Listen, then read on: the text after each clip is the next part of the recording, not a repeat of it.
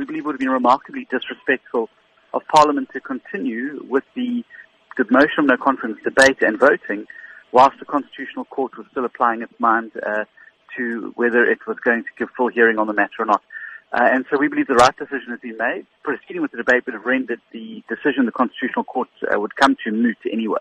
Is it known where this particular proceeding stands at the Constitutional Court? Well, we won't know. They've asked for all the affected parties to provide papers, which they're doing, and there's a return date of the 21st of April. And then they will obviously give further direction or judgment on the matter.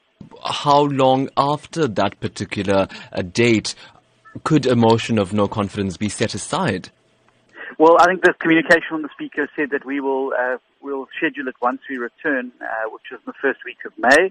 Programming Committee will meet and schedule an appropriate time for the motion of confidence to be debated.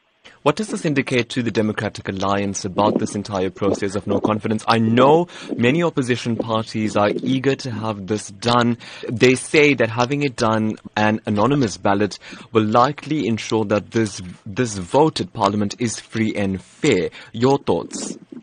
Well, I certainly think that what the secret ballot will do is provide those members of the ANC to consolidate around the idea that President Jacob Zuma must go. And I think any ANC member looking at this and doing the calculations has got to know that this move is going to, and their continued defense of President Zuma, is going to cost them massive votes in the 2019 elections and may well see the ANC voted out of power as opposition parties coalesce around this. And so I think that there are people in the ANC who don't like President Jacob Zuma, don't like what he's doing to the country and their party, and want to vote against him. And this motion of no confidence, and particularly the secret ballot, gives an opportunity to do so without fear of being victimized. But you've had several votes of no confidence, and the ANC two-thirds majority has managed to ensure that President Jacob Zuma stays firmly in his position. What's the difference here?